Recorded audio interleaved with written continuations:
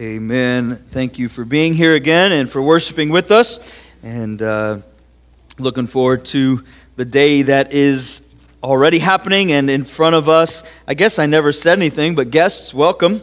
And in my welcome time, I did not welcome you. But thank you for being here and for worshiping with us. If you did have a chance, or if you will have a chance, hopefully, to fill out one of those Connect cards, we would love for you to drop that in one of the boxes or give it to us as you leave this morning. But thank you for worshiping with us.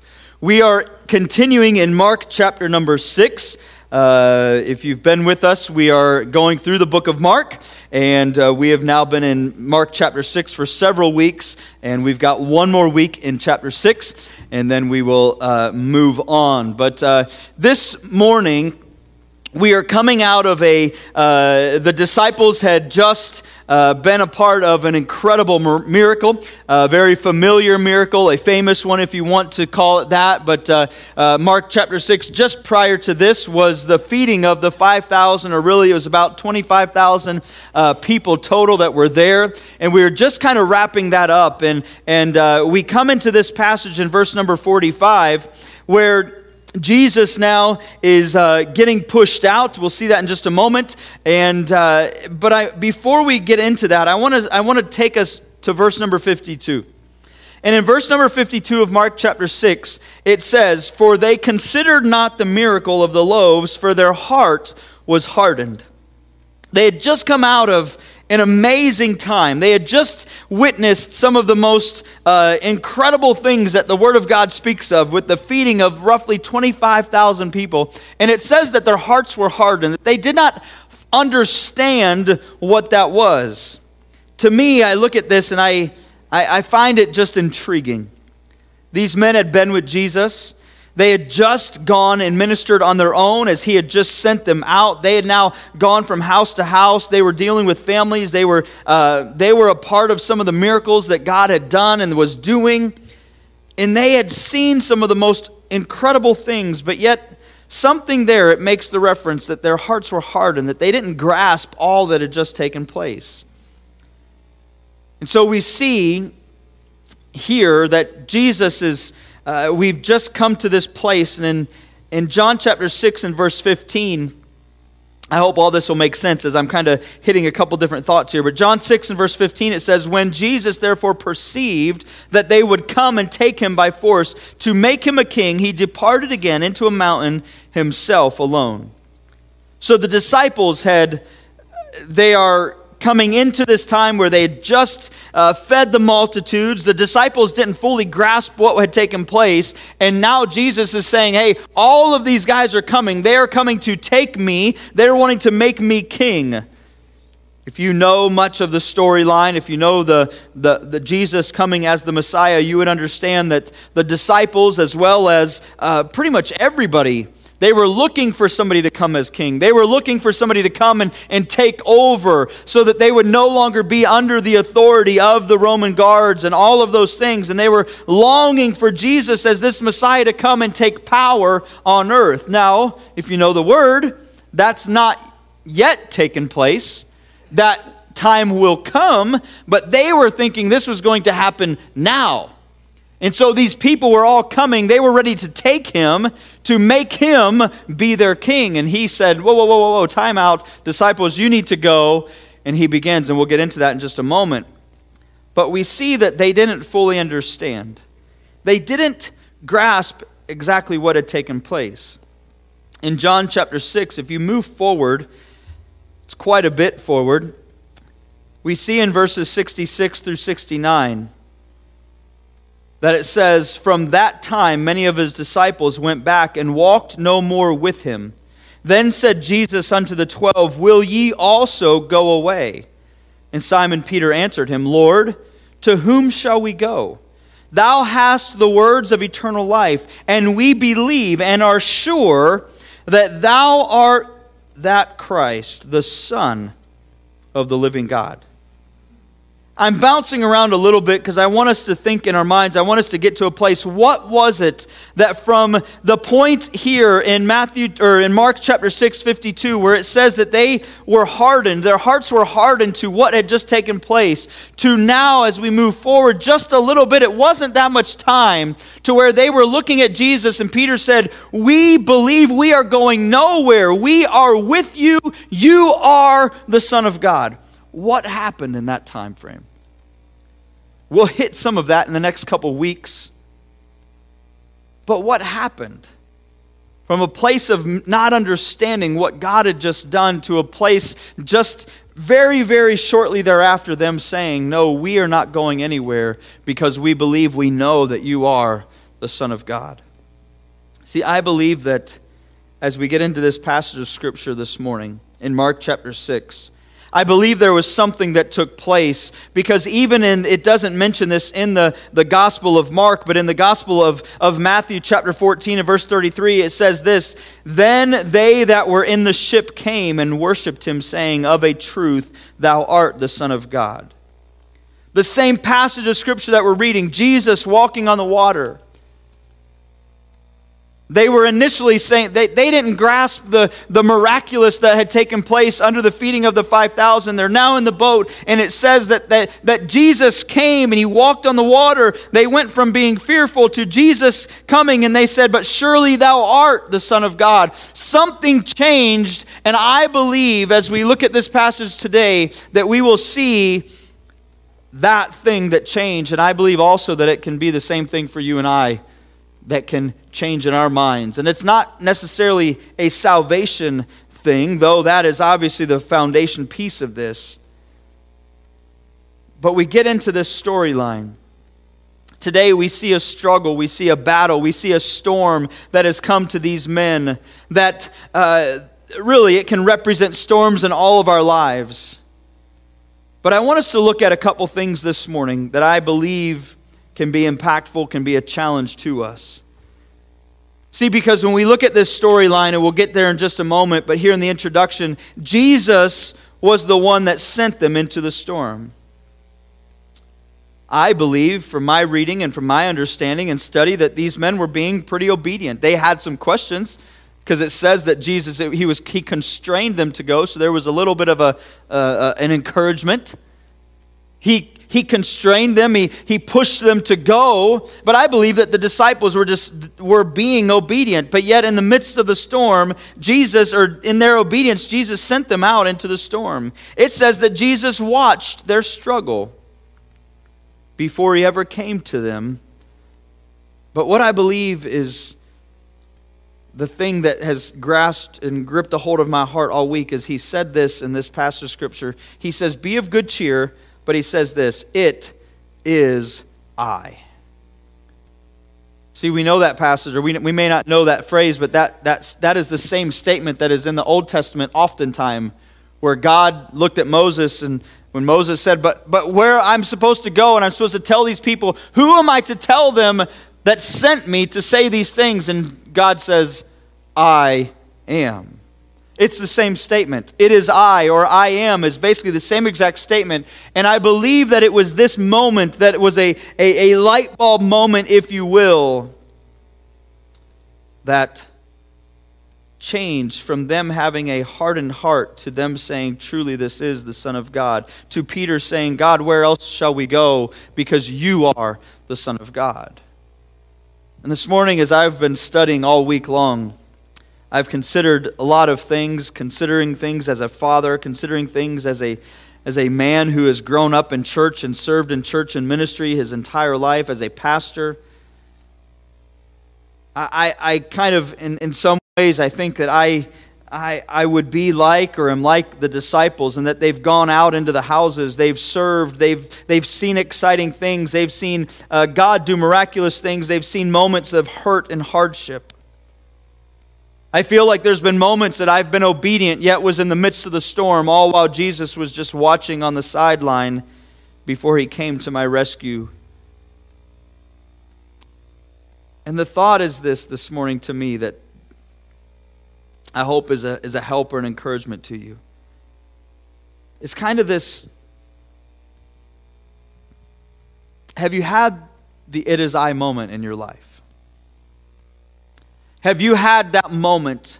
I think that I don't think it's necessarily maybe a one-time moment. For some of you, it may be an "it is I" moment of coming to a place where you give your life to Jesus and you say, you realize and you recognize the sin that is inside of you, the sinner that you are, and you come to a place of recognition that God has come, that He gave His Son to die upon a cross to seek to be the Savior of the world for you, to save your soul, that you would come to that place of understanding that sin and recognizing that you need forgiveness and you need to confess that sin before God, that He came to die on your behalf. Maybe there's that recognition, that "it is I" moment, but for many in this room, you know Jesus as Savior, but I'm curious, have you had those moments where the light bulb goes off? I believe the disciples knew God.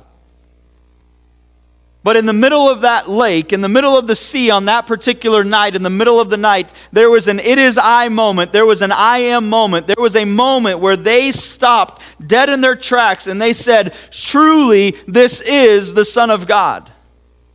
And I believe it changed everything about them as they continued to move forward. Have you had those moments? Maybe you would say, "Oh, I remember this time," and inside of your memory, it goes back years and years and years. And you've just been kind of going along, forgetting what it was to be that close and intimate with God. And this morning, as we get into this, I feel there's several things inside of this passage that just jumped out at me. One is that Jesus sent them into that storm. Another is that He saw them, that He came to them. And this morning I'm just bringing this to you. Have you had the "it is I" moment where you said, "Truly, you are the Son of God"? Do you feel that you have been obedient and Jesus is just watching you toil and wrestle? Can I just encourage you to stay the course and stay faithful? Are you right now in the midst of a storm and you're in fear? Can I tell you to remain faithful and stay the course? This morning we're going to be in Mark chapter 6. We're going to look at 45 through 52. And just that simple statement is the title, "It is I," this morning. And I pray that it will be an encouragement to you as it has been to me studying all week long. Let's look at this passage of Scripture. It says this, "And straightway He constrained His disciples to get into the ship and to go to the other side before unto Bethsaida, while He sent away the people. And when He had sent them away, He departed into a mountain to pray. And when even was come, the ship was in the midst of the sea, and He alone on the land. And He saw them toiling and rowing, for the wind was contrary unto them, and about the 4th watch of the night He cometh unto them, walking upon the sea, and would have passed by them. But when they saw Him walking upon the sea, they supposed it had been a spirit, and cried out.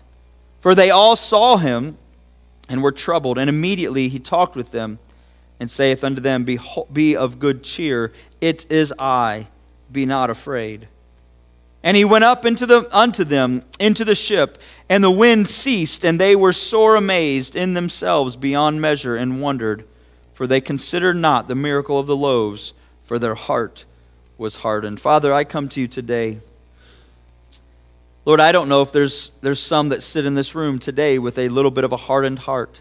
They've watched You work. They've watched You do miraculous thing after miraculous thing, and God, maybe they're just coasting through. Maybe there's some that are in the midst of the storm. They would look and they would believe that they've been obedient in their walk. They've been obedient. They're doing what You've called them to do, but yet they're still in the storm. God, would You speak to them today and let them know that You see them. You're watching them. God, this hasn't caught You off guard. God, maybe there is somebody that doesn't know You today. They do not know You as Savior. God, would You draw them to Yourself? Would You help them to see that they were created with the intention and purpose that they would be in relationship with You, but sin broke that relationship, so You sent Your Son. to offer forgiveness, to offer hope, that they might know you as Lord and Savior in confession, in repentance of sin, and believing in you. God, just meet with us this morning. I ask that your Spirit would tug upon our hearts. For it's in Jesus' name that I pray. Amen. The first thought this morning is this: they were sent into the storm. They were sent into the storm. The feeding had now ended again. We see, as we just read in John 6:15, the crowd was coming in closer, that they were going to take Jesus by force. And I would imagine that the disciples were, I don't know, I would imagine that one of two things. One, they were either really like, hey, whoa, we're gonna build this fortress around him, and we'll do all that we can to say we're gonna stave off this crowd of people. They also could have been on the other side of it going, but Jesus, man, these people love you, they want you, and we want to be a part of this. There's that fame that was going on, that they were a part of what Jesus was doing, and there was a fame that was taking place. But we know this according to this passage of Scripture. Jesus, it said, straightway he constrained them, that is, he forced or made them to get out in the boat and to go across the sea. Jesus saw what was about to take place. He recognized that this crowd of people were wanting to take him, and he forced them to go out into the boat, and they went onto the lake, and they began to go across the sea there. It says that in 45, he constrained them, and they went away. And then it says that he sent away the people. This is just kind of mind-boggling to me, just one of those little maybe silly things that I think about. But in understanding and studying this passage of Scripture, we know from everything that's historically written, there's anywhere from 20 to 25,000 people. And it says, all that it says was that he just sent them away. Was that like just this God moment of he turned around and clapped his hands and they were all disappeared? Like, how does that, I don't know. This is just my silly mind, but how does that happen? How does one person turn around to a crowd of 20,000 plus and be like, all right, hey, leave? If you've been here in any length of time, you've seen the T-Mobile, you've seen now the Allegiant Stadium, you don't get 20,000 people to just walk away in a matter of a moment. But either way, the crowd is now gone, and it says what? That Jesus did what? Jesus now goes up. When he had sent them away, he departed into a mountain to pray. Jesus sends the disciples away. Jesus sends the crowd of 20,000 plus away. And Jesus begins to go up into the mountain to pray. He knows what the disciples are about to face. He knows the storm that's coming into the sea. He knows all of the things that are surrounding them. He is aware of all of that. And I kind of imagine that Jesus going up and having an intense moment of prayer. Maybe he's interceding on the behalf of the disciples. Luke 23:32 it says, "But I have prayed for thee." I imagine Jesus doing some of this. "That thy faith fail not.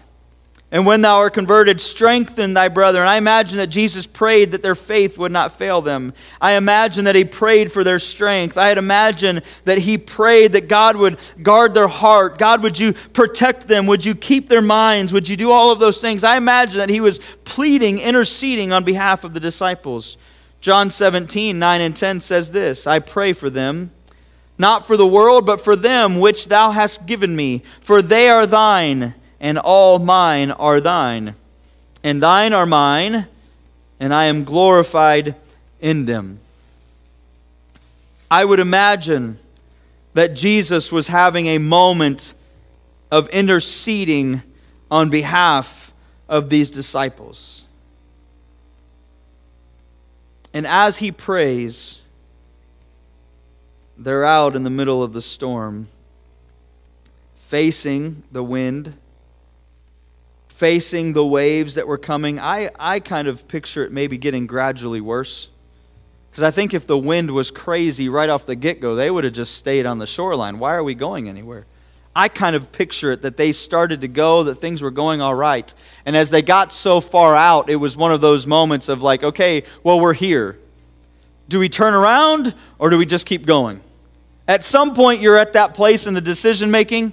I've got a 6-mile journey. I'm 4 miles in. Do I stay or do I turn around? Well, you're already there. You might as well keep on pressing along. I kind of imagine that they're in a moment similar to that where they've gone far enough that they're really not going to turn around.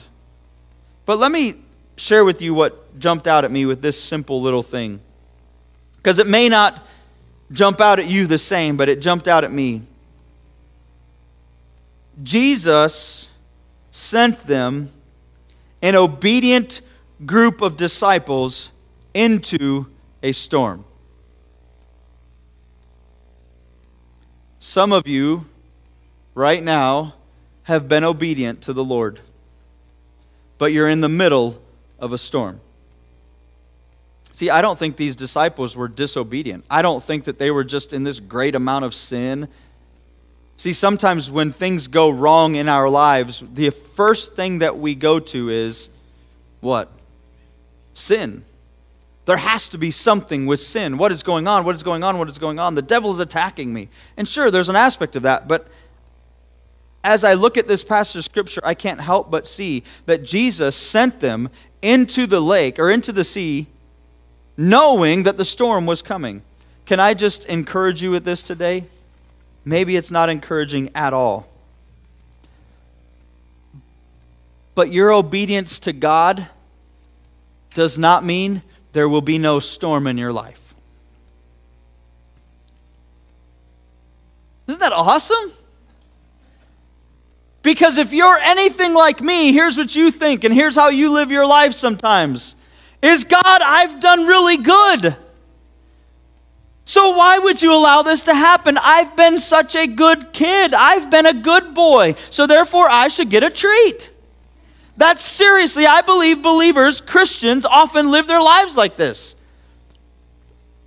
Like, I've done well, so God, I deserve this treat.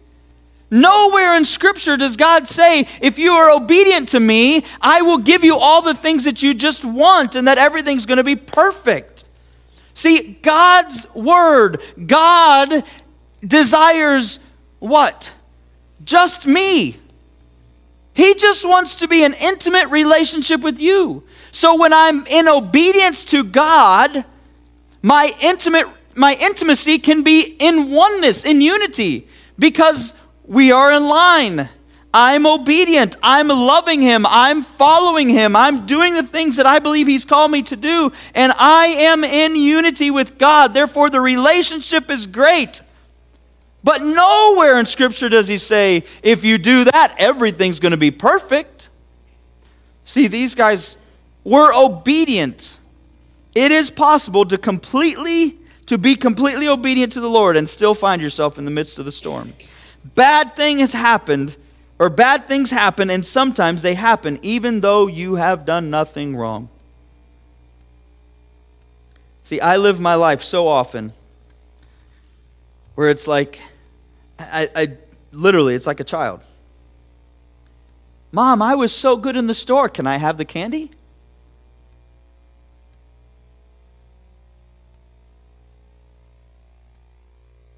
And we're always expecting the treat.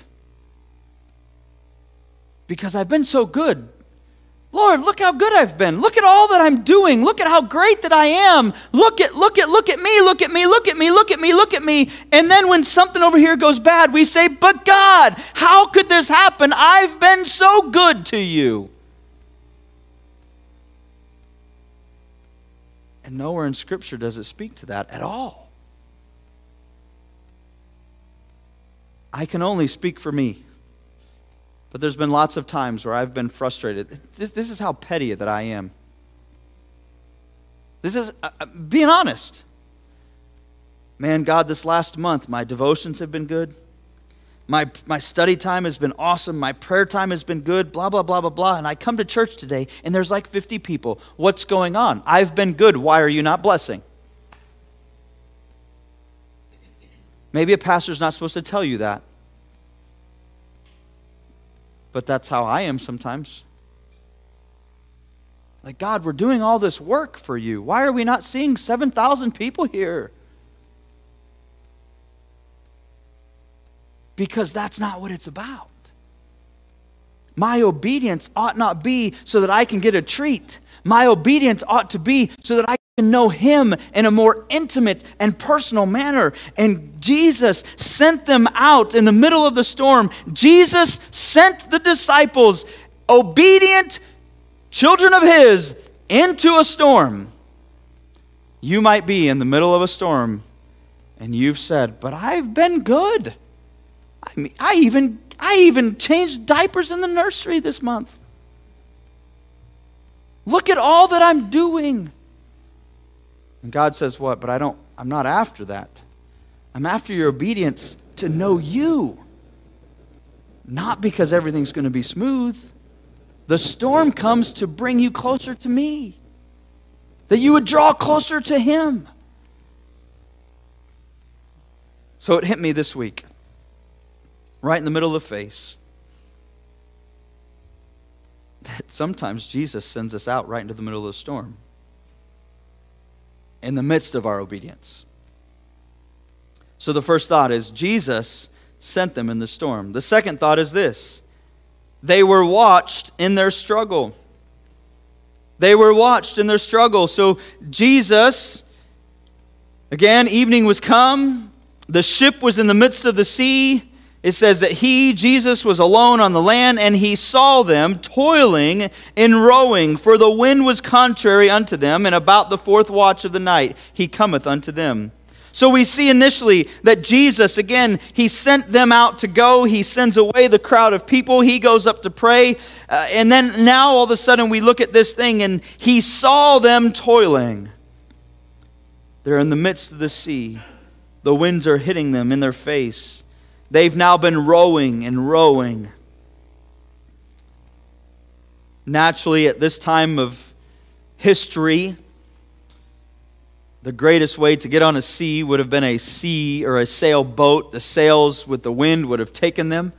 Well, now it says that the wind is contrary. It is facing them, so it's not going to take them. They now put the sails down. Now they've got the oars out. They're rowing like crazy, fighting against this storm. It's now about 6 to 9 in the evening. Somewhere there. They're in the middle of the sea. They're, like I said just a moment ago, they're probably too far to just turn around. Things were tough. It's getting darker. The winds are getting more violent. The waves are crushing and beating the boat. And I read many things throughout this week in a couple different sermons or commentaries that I read where it speaks of just being separated from God. And I looked at that in a context of just sin. And I think that there's a place for that.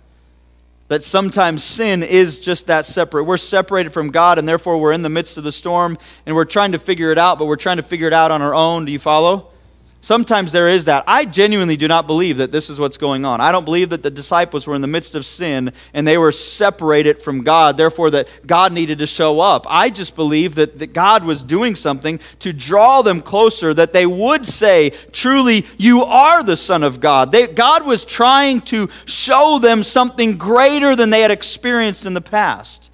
And so I look at this, and so when I say that to you, there may be somebody in this room that you are in the midst of a storm, and it's genuinely a separation from God.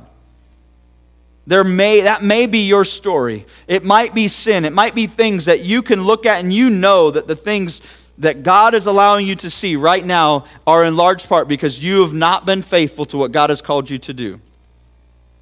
Your crying out is a little bit different. But I believe that this storyline is more for those that would say that you're obedient to God, you are walking with God, you're striving, but God, why now? Why am I in the middle of all of the things that are going on? The disciples, I'd imagine, they may not even have thought of this as a spiritual battle at all. It hasn't hit them at that point yet, that there's a spiritual thing taking place. But we see them struggling. The storm raging.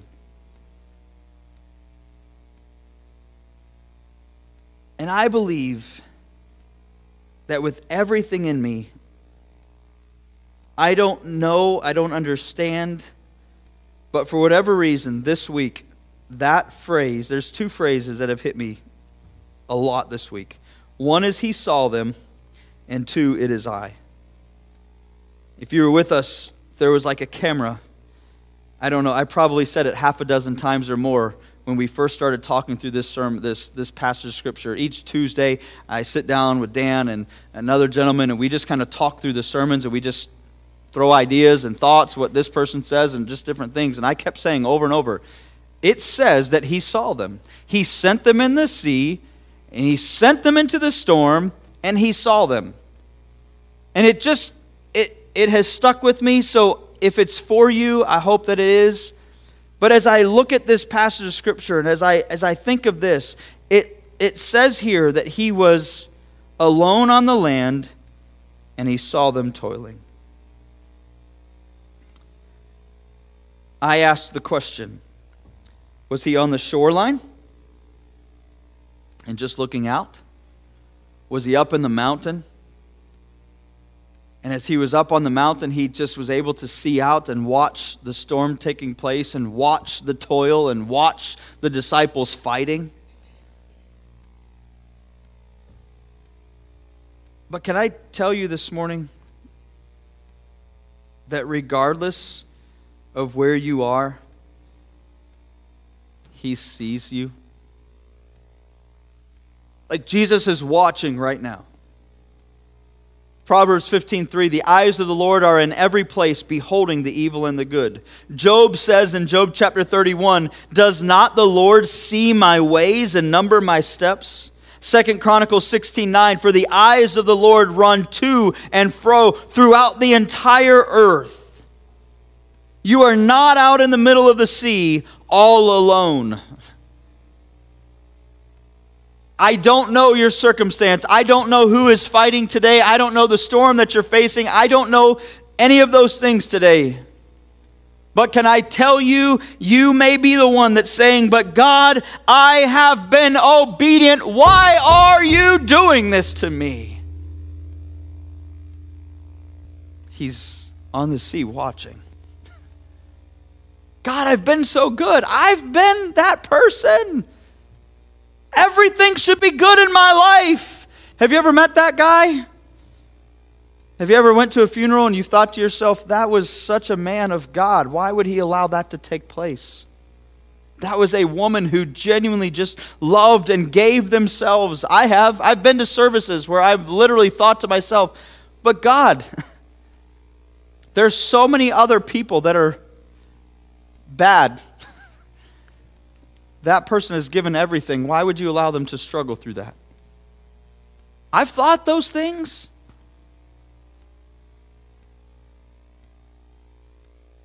Can I tell you this morning, but it didn't catch him off guard. He sees. And today, while you're in the storm, while you're being obedient, while you're saying all the things that you're supposed to say, you're acting the ways that you're supposed to act, you're doing what you feel you're supposed to do, you've genuinely confessed before Him, you're having quiet times with Him, you are meeting with God, and yet you're going, but why? What's going on? Can I just tell you that He is on the shoreline, and it says that He saw them toiling. Matthew chapter 6, I'm not reading all this, but 25 through 33, basically, in a paraphrase, he says, take no thought for your life, what you eat or what you drink.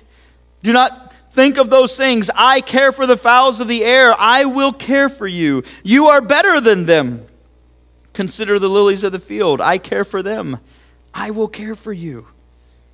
And he says in verse 33, but seek ye first the kingdom of God and His righteousness, and all these things shall be added unto you. Today He sees your needs. He sees your struggles, and He sees the storms that's there.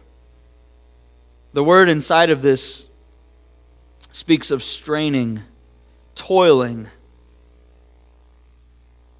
It's often translated torment, physical, mental, emotional, spiritual. It can be translated as pain or toil or torment. And that's where the disciples were. He saw their fear. He saw their anxiety. He saw the anguish. He saw the weakness. He saw all of it. And though he was still on the shore, it says he saw them. I think of it in this regard. Many of you in this room have children. How many of you have children? The hands are everywhere. Whether your children are toddlers, or your children are grown and out of the house and now they have grandchildren, or they've given you great-grandchildren, I kind of picture some of this. Each stage and phase of life is a little bit different. We have 4 children. Our oldest is about to be 17. Our youngest is 10. And each phase is a little bit different of life. But each phase is still very similar in the same. In that you allow them to go, knowing that there's about to be something, but you're still close enough just to be there so that it's not destructive. Do you follow? It could be that moment you're watching your kids walk those first steps. Initially, you hold those fingers, and then you're standing on one side, and then your husband or your wife is on the other side, and they kind of begin to take those steps, and then they just kind of do one of those, and they kind of fall in the arms of the person on the other side. And those steps begin to get a little bit smoother and smoother, but sometimes you can watch them, and they're about to do what? Bloop. Or, like any good little baby will do, they get that place and then they just go, and they sit back on their diaper. That's big enough to pad anybody's fall. But if every time they were about to fall, you ran and picked them up, they wouldn't experience the little bruises. They wouldn't experience the things, and we might look at that, they're whatever, but they wouldn't experience that. If every time I put bubble wrap around my kids, every time they did anything, they would never experience what is needed to experience. I kind of picture some of this with Jesus. It's like He's letting me go, knowing that I'm there, but He's close enough to step in right when it's hard enough that I can't any longer do it. It's the same thing for my children.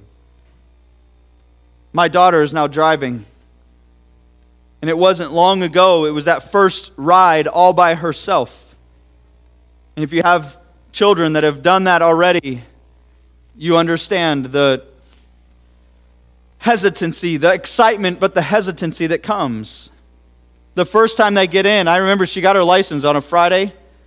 And that Saturday morning, it was like, can I go to Dutch Bros? She just needed to go by herself. And she had worked and she had money and she went to go get herself a coffee instead of mom and dad taking her to get a coffee. And of course, the siblings want to go with. But there's an excitement, but there's a concern. But at some point, what? They have to go. I can keep them in my home for as long as I want, but at some point they have to go. Now every night, but she's driving to work and she's coming back. And now I'm remembering the times that I would put my parents through those same exact things. Getting home late. Not being able to sleep real well until we know. Or not going to sleep until, which has changed my sleep pattern, which is not making me happy at all. She's getting off work at 10, which means she's not getting in until later, which is really driving me nuts. Because I'm asleep by about 10 o'clock. Not anymore. I don't like this. But you follow where I'm at. And I kind of envision Jesus as a God, Jesus as a He watches them in the midst of that toil, in the midst of that fuss. And at the right time, He will step in when He needs to. See, for you and I, though, in the midst of the storm, we look at that completely different. Because our hands are up. What's going on? God, do you not see this? But can I tell you today, He saw Job throughout his entire journey. Think about that. I've been so fortunate in my life. God has been so good. Job lost everything, but he watched it all. He saw the 3 boys that were thrown into the fire and would eventually join them. He saw Daniel in the lion's den and allowed them to sleep. He saw David face the giant. He saw David as he was on his own after his own failures. And his eyes were on the disciples. Can I say that his eyes are on you this morning? And this is not a part of this particular passage of Scripture. It is not just in this passage of Scripture, but this same context. Jesus went out, and we would see what Peter would begin to walk on water. Just as much as his eyes are on you, I was reminded of this after the last service, that our eyes must be on him as well. In the midst of your storm, keep your eyes on him. He's watching. The next thought is this: he came to their place of need. Not only did he send them into the midst of the storm, knowing what was going on, not only was he watching them, but he came to them. It says here that it is about the 4th watch in verse 48, which is somewhere in the midst of about 3 to 6 in the morning. So now they have toiled literally all night long. It's supposed to be about a 2-hour trip. Now they're going all night long. They were toiling. They were exhausted. I imagine physically they were fatigued. I'd imagine every aspect of them were pretty much at their wits' end. They were at the end of their rope, if you will. Maybe they were at a time in the boat where it was just looking at each other going, well, guys, it's been real. I don't know. But they've been at it now for a long time. Some of you have been there, some of you are there. You've been at it for a long time, and you fought and you fought and you fought and you fought, and you're literally sitting here going, I have nothing else to give. Here I am. I guess it's been a good ride, but I have nothing else to give. The storm is taking over. And we see in this passage of Scripture that Jesus comes in. These men were at that place of just, I kind of imagine, they're just at a place of their ending. They were tired. In the Old Testament, really it's not just the Old Testament, but we see it more often in the Old Testament, a word called a theophany, or literally a manifestation of God in visible form. That He would show Himself, that God would show Himself. You see that in the burning bush, that God showed Himself to Moses in the midst of the burning bush. Also, we look in Exodus chapter 33, where Moses was asking to see God, and he basically says, I can't show you everything, but I will put you here, I'll put my hand out, and you can see the backside of me. You could see the glory of God, it says there. And he said, I will make all my goodness pass before thee. And I will proclaim the name of the Lord before thee, and will be gracious to whom I will be gracious, and will show mercy on whom I will show mercy. And he said, Thou canst not see my face, for there shall no man see me and live. And the Lord said, Behold, there is a place by me, and thou shalt stand upon a rock. And it shall come to pass, while my glory passeth by, that I will put thee in a cleft of the rock, and will cover thee with my hand while I pass by. And I will take away mine hand, and thou shalt see my back parts, but my face shall not be seen. He was showing Himself to Moses. I kind of imagine some of the same things as these men are standing, or they're wrestling, they're fighting in the middle of this sea. And here God shows Himself, manifested Himself, walking upon the water. The glory of God that came throughout that night in the midst of this storm, these men in fear. And Jesus says, Be of good cheer. It is I. Be not afraid. Can I come to you today? I may be off in my thinking.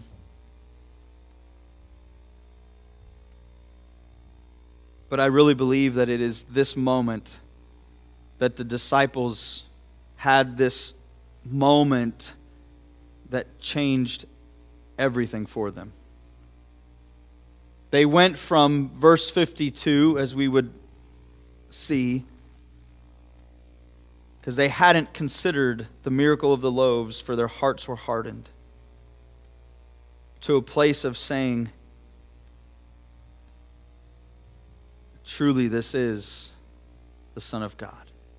In Matthew chapter 14 and verse 33, it says this, and again, this is the parallel passage in Matthew. It says, then they that were in the ship came and worshipped him, saying, what? Of a truth, thou art the Son of God. Can I just ask you this morning, in the midst of the storm that you're facing, maybe it's just something that's a reminder to you, I don't know, but can I just ask you, when was the last time you just truly had your eyes open, the light bulb went off, if you will, that God just showed up to the place and said, hey, it is I. Hey, I have this. Maybe it is this morning for you, it's salvation. But for somebody else in this room, maybe you walk with God. You know the Lord as Savior. This isn't an issue of salvation, but you would be like them, where your heart has been blind or your heart has been hardened to certain things, and you've not seen God work in the manner that you maybe desire to see God. And for some way, shape, or form, you have a hard heart towards what God has done in your life, and you need that moment, and you need to say, wow, it is God. You are the Son of God. I don't know where you sit, but can I tell you today, when you're fighting in the midst of all these things, you say, Jesus, God just sent me out here. He doesn't even care about me. Do you know how many times I've heard somebody say, I just don't think He cares anymore? Does God even hear me? Can I say He hears? Can I say He's watching you?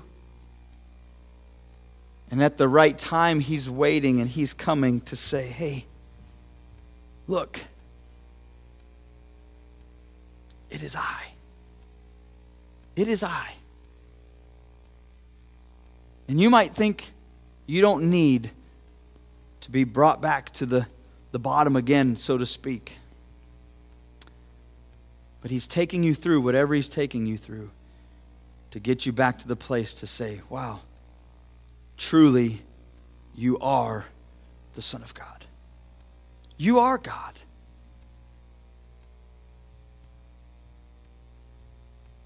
When Abraham was 99 years old, the Lord appeared to Abram and said unto him, I am the Almighty God. Walk before me and be thou perfect. In Genesis 26, I am the God of your father. Do not be afraid. I am with you. Over and over, God's Word uses that statement, I am. He says, I am the Alpha and Omega, the beginning and the end. I am God. I am with you. I am your God. I am the Lord. I am all of these things we see, and countless others. Jesus says to the disciples, be not afraid, it is I. Be not afraid, because I am is with you. As we close out this morning, we see that Jesus got in the boat. As you look at that passage in verse 51, right after that statement is made, be of good cheer, it is I, be not afraid. And He went up unto them into the ship, and the wind ceased, and they were sore amazed. Can I just say this morning,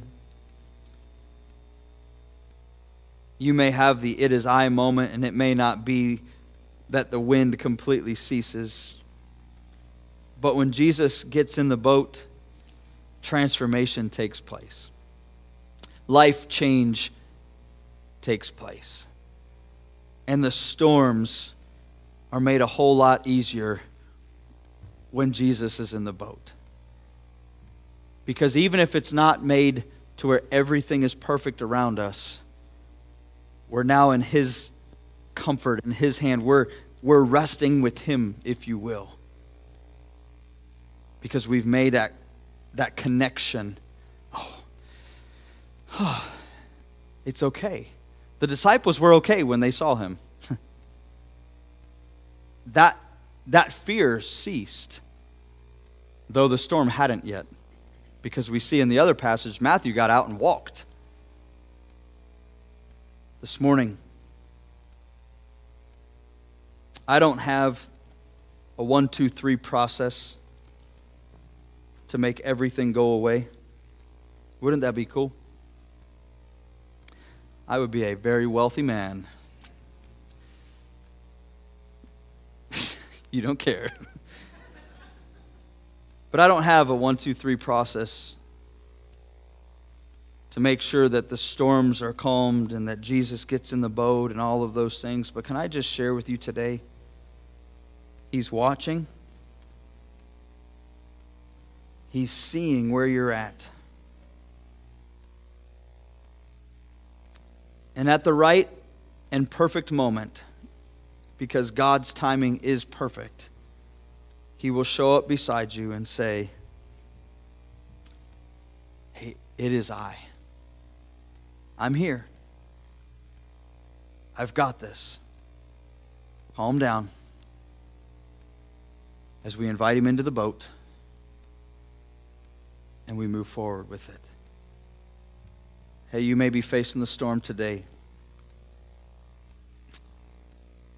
Remain faithful. Be steadfast. Always abounding in the work of the Lord. Remain faithful to Him. Continue to do what He's called you to do and cry out and say, "God, I don't fully understand it. I don't get this. I don't like this. But God, I'm going to keep walking and trust that the moment is coming that you're going to be in here and you're going to save the day." Maybe you're at your wit's end and you've said, "God, I've done everything." Continue. Continue. Because it's in His hands and it's in His timing, not ours, that He will come and reveal that it is I moment. I don't know if you need that moment. I don't know if this morning it makes sense to you. But be encouraged wherever you are. He's watching. And He is waiting for His timing to say, "Hey, I've got this. It's okay. Let me get in and we'll calm it all." Father, we come to you today.